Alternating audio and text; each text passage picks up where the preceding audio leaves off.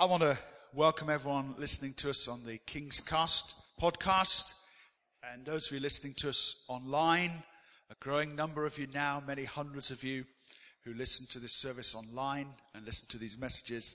So the Lord bless you as you listen today. I want to spend a few minutes this morning talking to you about something that I've called approval addiction. Approval addiction. I think that many people struggle with quite a severe psychological problem. And that severe psychological problem is an overwhelming desire to have the approval of everyone else that they meet. We might call it people pleasing. It's quite normal for most people to want everyone to like them. Every now and then you meet people who say, I don't care if people like me or not. And they may or may not be telling the whole truth, but those people are fairly rare. Most of the people in this room, you want other people to like you. Normally. We want to be approved of. We want people to think we're okay. And there can come an enormous drain on our lives to keep everyone around us happy. And so I want to spend a few minutes talking to you from the Bible about this, because as we're going to see, it's not always a good idea. And it's something that maybe some of us have to kind of change in ourselves, a journey though that may be. So many actively seek to be people pleasers. Why should Christians avoid this? Or if you like, not always seek to be people pleasing. So you'll soon pick up the idea as I go along. Number one, because it is simply impossible. It's impossible for you to please everybody. Can you say amen? Have you ever tried? Those of you who are married or have tried to put together some sort of party or banquet or function, and you're charged with the seating plan. Who am I going to sit with who? Who gets on with him? Nobody likes him. Let's put him there. Trying to keep everyone happy. Or when a whole lot of people come over for Christmas Day, something like that. Trying to, okay, what will they want to see on the TV? What do they like to eat? What sweet shall we buy? What do they like? And you know, God bless us for being good people and that, and thinking of others. But it's actually quite impossible to keep everybody happy. Impossible. It's impossible to keep everybody happy. Where you work, it's impossible to keep everybody happy. In your family, it's impossible to keep everybody. It's impossible to keep everybody happy in a church, by the way. Just throw that in for free. It's impossible. So reason number one, why we should not be killed off by trying to keep everyone happy, is because it is an impossible task. It's not even as though it's just difficult. It's impossible to do it.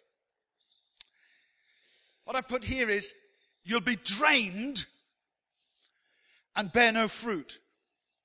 You could spend the rest of your life trying to keep everybody happy And for example, if they give you some advice, you feel that you should take it. They want to tell you how you should dress, you feel that you should do that. Someone says this to you, you feel that you should do that. But it's actually impossible to do that.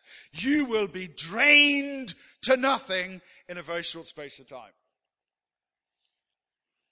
I was listening to someone speaking the other day, and both Jane and I laughed when we heard this, but it has to be said. One of the reasons why it's impossible to keep everybody happy, you ready for this? Is because some people don't want to be happy. Some people don't want to be happy. Or perhaps I should say, they don't want to be happy with you. Some people have got a feud with you. They don't want it to be resolved. They want it to go on for the rest of their lives. They're always going to have a problem with you, no matter what you did. Some people don't really want to be happy. And sometimes people say, well, if I don't agree with this person, if I don't do what they say, then they're not going to like me anymore. I'm going to have problems with them. But hear the word of the Lord today. Proverbs 17 verse 17 says this: a friend loves at all times. Your friend, the people who are really important in your life, they're going to support you through thick and thin. They're going to love you whatever you decide to do. If someone says to me, I'll come to your home on Christmas Day, but I'll only come on these conditions, then something's gone horribly wrong. Because the Bible says a friend loves at all times.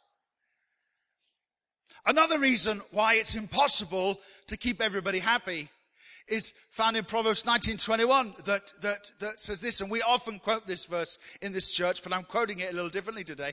Proverbs 19 says this: many are the plans in a man's heart. It goes on to say, but the Lord's will prevails, which is an interesting conclusion. There are many plans that people have, but it is the Lord's will that prevails. Well, I'm very glad about that. But just that first part of the verse interests me. Many plans are in our hearts. We all have different ideas. Every one of us thinks, differently. And so not everyone can be happy. Not everyone can be happy. Not everyone can have their need met. You can't be everything to everybody. You can't be. So reason number one why you shouldn't be addicted to having the approval of other people is because you're never going to be able to do it. At least not with everybody. What do they say? You can't please all the people all the time. Very simply, number two, if you try to please everybody all the time, it can lead to manipulation. There are some people in life, they are genuine friends. They are genuine, beautiful people. But there are some other people in life who have an agenda. They want to drive their thoughts through. Not your will, but mine be done. You know that verse? But not talking about God. Not your will be done, but mine be done. And it's very easy if you have someone in your life, they are always giving you advice, always trying to pour their wisdom upon you. It's very easy for you to end up being manipulated by them. And before you make a decision, what comes through your mind is this: what will so-and-so think? We all have people in our lives like that. Some of you know that I oversee a group of churches at the moment. It's about 48 that I have some very minimal oversight duty for. This is, I'm the pastor here, but I have a slightly broader group of churches. And in some of the churches now, let me tell you, not this church, thank God, but in some of the churches, there's definitely a sense where if the pastor wants to make a decision, he's terrified of the mafioso family that are in the church.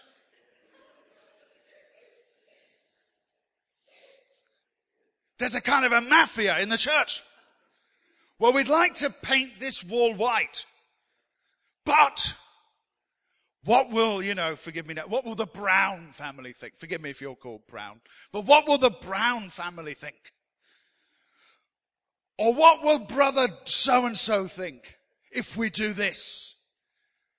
As though that person has a kind of a manipulative control.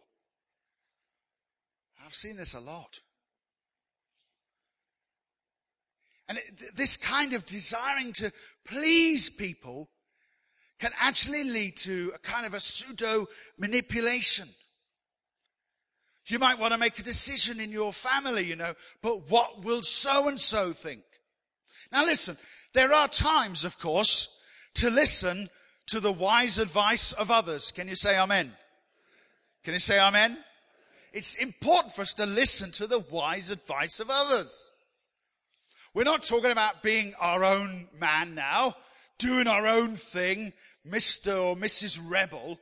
I don't care what anyone thinks, I'm doing this. That's not the spirit that I'm trying to talk about today. Because there are times to listen to advice. Proverbs goes on to say that many advisors make victory sure. When you have more advice, you're more likely to make a good and godly decision. But there's a difference between someone giving you advice and someone having a sense of control over your life. And also, by the way, it depends who it is.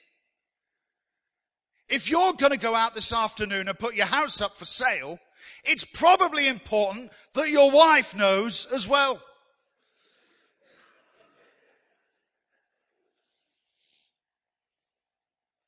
If you're going to go out this week and sell the car and give the money to the poor, it might be important for you to have let your wife in on that decision as well. There are certain decisions that we have to make together. Can you say amen? So you kind of have to. You have to make those decisions together. But sometimes we could be manipulated. Now, turn in your Bible to Matthew chapter 16. Matthew 16, I want to show you something. Because here is a truth. It's possible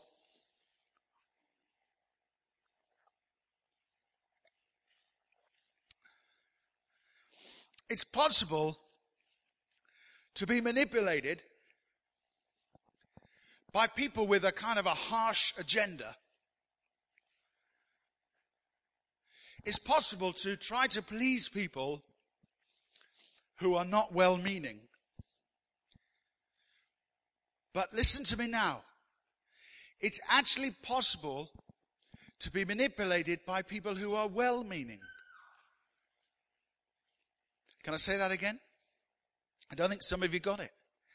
It's possible to be manipulated by well-meaning people as well as not so well-meaning people. We're not saying that everyone other than myself now is a baddie and wants to manipulate me, but actually it's possible to be manipulated by people of a good heart who don't know the whole story. Matthew chapter 16 and verse 21, from that time on, Jesus began to explain to his disciples that he must go to Jerusalem and suffer many things at the hands of the elders, chief priests, and teachers of the law, and that he must be killed, and on the third day be raised to life. Now it's verse 22 that's interesting here. Peter took him aside and began to rebuke him. "Never, Lord," he said, "this shall never happen to you." And Jesus turned and said to Peter, "Get behind me, Satan." That's a nice word to get from the Lord, isn't it? Get behind me, Satan. You are a stumbling block to me. You do not have in mind the things of God, but the things of men. Well, this isn't a message about demonology. So let's just take that little part out of it. Just for the purposes of this, Peter had his agenda. Peter was well-meaning. But Jesus knew the bigger picture. And so when Jesus starts to say, this is what we're going to do, this is the decision, this is where I'm feeling it's all heading, boys. Peter, a good fella, who had Jesus' best interests at heart, takes him aside. Is that what it says? Takes him aside, says, excuse me, Lord, can you just, just come over here? I want to have a quiet word with you. Listen, don't think that's unusual. Many of us from time to time feel that we need to have a quiet word with God. I don't think you quite understand, Lord. You haven't quite grasped it, Lord. Let me have a quiet word with you. Away from the wisdom of the church and the leaders, let me just have a quiet word with you over here and talk to you. Lots of us do that. But here, the point is this, that Peter is well-meaning, but his advice was flawed, right? Because Jesus knew what was inside him. Jesus knew he had to go to Jerusalem. Jesus knew he had to go to the cross and die and be raised again to life. Turn to Acts 21, quickly. Go over to Acts chapter 21. Let me show you something else. Similar sort of story. Well-meaning people can give you uninspired advice. That's why you can't be addicted to their approval. That's why you can't please everyone all the time. Acts chapter 21, you found it? Verse 10, after we'd been there a number of days. Whenever you see the word we in the book of Acts, it means that Luke, the writer of the gospel Luke, is present. And so after we'd been there a number of days, a prophet named Agabus came down from Judea. Coming over to us, he took Paul's belt. It's the apostle Paul, of course. Tied his own hands and feet with it. And said, the Holy Spirit says in this way the Jews of Jerusalem will bind the owner of this belt and will hand him over to the Gentiles. He ties him up, tells him really he's going to suffer. Things are going to go wrong for him, at least in human terms. And this is it. This is the verse I want you to see, verse 12. When we heard this, we and the people there, so a whole load of them, not just one person now, a whole load of them, Luke included. Luke and the people there pleaded with Paul not to go to Jerusalem. And Paul answered, why are you weeping and breaking my heart? I'm ready not only to be bound, but also to die in Jerusalem. Verse 14, when he would not be dissuaded, we gave up and said, the Lord's will be done. They were well-meaning people. Luke among them. Everyone in this room has got a copy of the Gospel of Luke. You've all bought his book. You must think he's smart because you've bought his book. 2 of his books if you include Acts. So Luke, just like Peter, a good person, a Christian person, well-meaning, says to Paul, don't do it. And Paul, what does he have to do?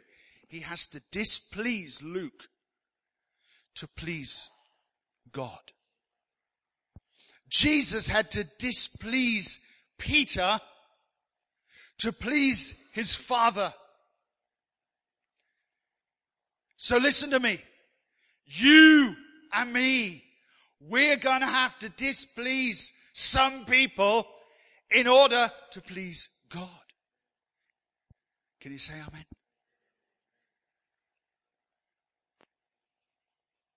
Now, we don't want to upset anyone. I don't want to upset anyone. I don't want to upset anyone. Do you think I'd leap out of bed in the morning? Well, first of all, do you think I ever leap out of bed in the morning? But do you think I leap out of bed in the morning and think, who can I upset today? Who? And neither do the vast majority of you. But sometimes we have to say no to people to say yes to God. And sometimes people can give us all kinds of advice, but they don't know what's inside us. It's not that they're wrong in their heart, but they're wrong in their wisdom. And do you know what? You can have a good heart, but say the wrong stuff. And some in this room, you are going to have to say no to certain people that maybe you respect.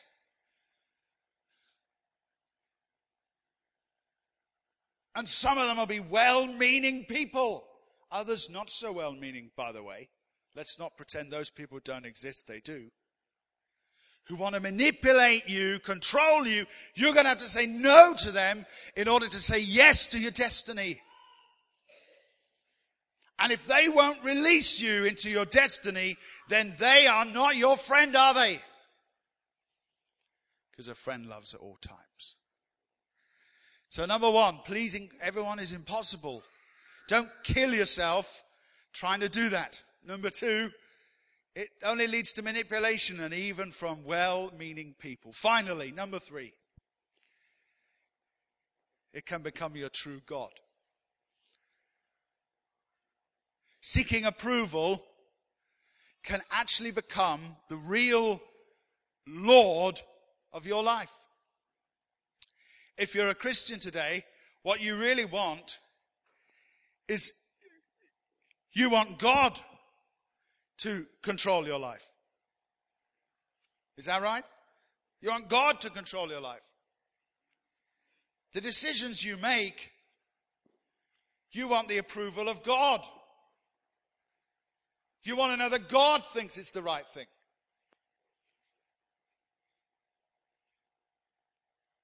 But if we're fearful of what other people think, then actually it's very easy, because you know that you're going to face God on Judgment Day, but that's a long way away. But you have to face Shirley in the morning.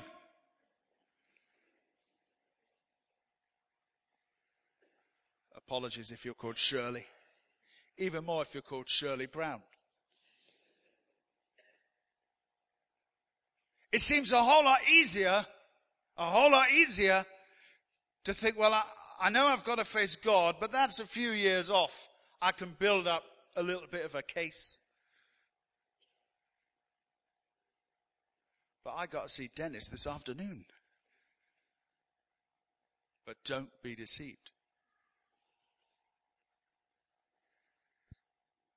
Other people's opinions are not God. And you mustn't put other people on the throne. And you can know if other people are on the throne. Because we've been talking about this now for about half an hour. So you already know who maybe some of those people are. Because you've been thinking about them while we've been chatting like this. As to what you might dare not do or dare not, what path your life might dare not take because of what someone else might think. But they're not God. They're not God. Just quickly go over to Acts chapter 12.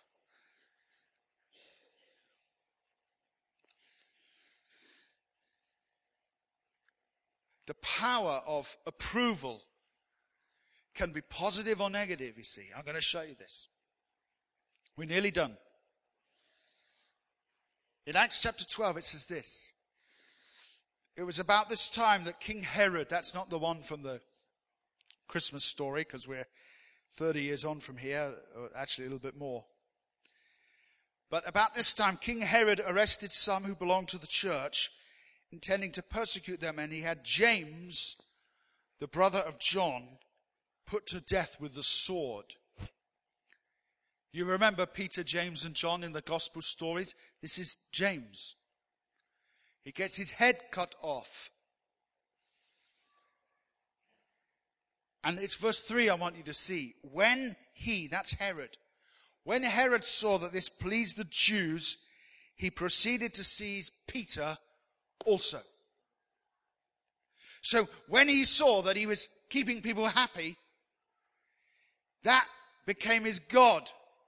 Keeping people happy. Oh, I've done something that's made me popular, so I'll do it again and make myself more popular. But what you know, sitting here 2,000 years later, is it wasn't making himself particularly popular with God. And in fact, all over the UK and the world in a few weeks' time, a whole bunch of people are going to dress up as his wicked father. And his name in history is Mud. I've done many child dedications like this. I've never had a child come on the platform and they say, we want to call our son Herod. Never. It's not a great name. I know it's in the Bible, but it's not a great name. But he thought he was popular. Instead, he's become one of the most unpopular names in the history of the world. And why? Why? Because popularity, approval moved him when it shouldn't have done. One more verse today. Go over to the book of Galatians chapter 1. Just one more time. Galatians chapter 1, and I begin to finish with this.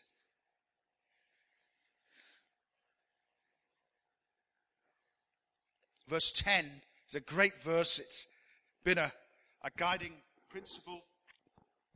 A guiding principle of many, many people's lives. If you're a person who underlines in your Bible, you should underline Galatians 1 verse 10. Don't underline it in one of those highlight things that shows the verse on the other side. You might get a shock. But Galatians 1 verse 10. And Paul here writing this, he says, am I trying to win the approval of men or of God? I want to ask you the same question. I'll keep your finger in that verse because we haven't finished with it. But let me ask you, are you trying to win the approval of men or of God? In the short term, the approval of men might seem like a good idea. In the long term, it is disastrous. You may get a quick fix, a short-term solution by having the approval of men now. But eternity will show you to have committed utter folly. Like Herod. He says, am I trying to win the approval of men or of God? He goes on, or am I trying to please men? If I was still trying to please men, I would not be a servant of Christ. If you really are going to serve the Lord, you're going to make some enemies. You're going to be a little bit unpopular. You're not going to want to be unpopular. You want to be a nice person. You want to be kind to everyone. You want to be a person of peace, of joy. You don't want to be a person who causes strife. But if you're really going to be a disciple of Jesus, you're not going to be everyone's cup of tea, are you? There's going to be trouble. And that's what Paul is saying here. If you're really going to serve the Lord, then there are going to be times when you will have to say, really, it would be my utmost pleasure to keep you happy. But I cannot keep you happy and God happy. And I must keep God happy. I'm using human terms. I must have the approval of God. So let me ask you today, I wonder if in your life, I wonder if there are some people here and you've been so orientated to people pleasing. And I want to say that, 99% of the time, that's a beautiful quality to have. And the world might be a whole better place if so many more of us were a bit more like that. And so it's not that it's a terrible characteristic, but there are times when it actually doesn't profit you. It doesn't profit you. You're trying to keep people happy. You don't even want to be happy. Not with you anyway. And it's a drain. It's a whole load of work, but not much result. Number 2, be careful that this doesn't lead to some sort of manipulation. Every decision we make should be made out of love, not out of fear.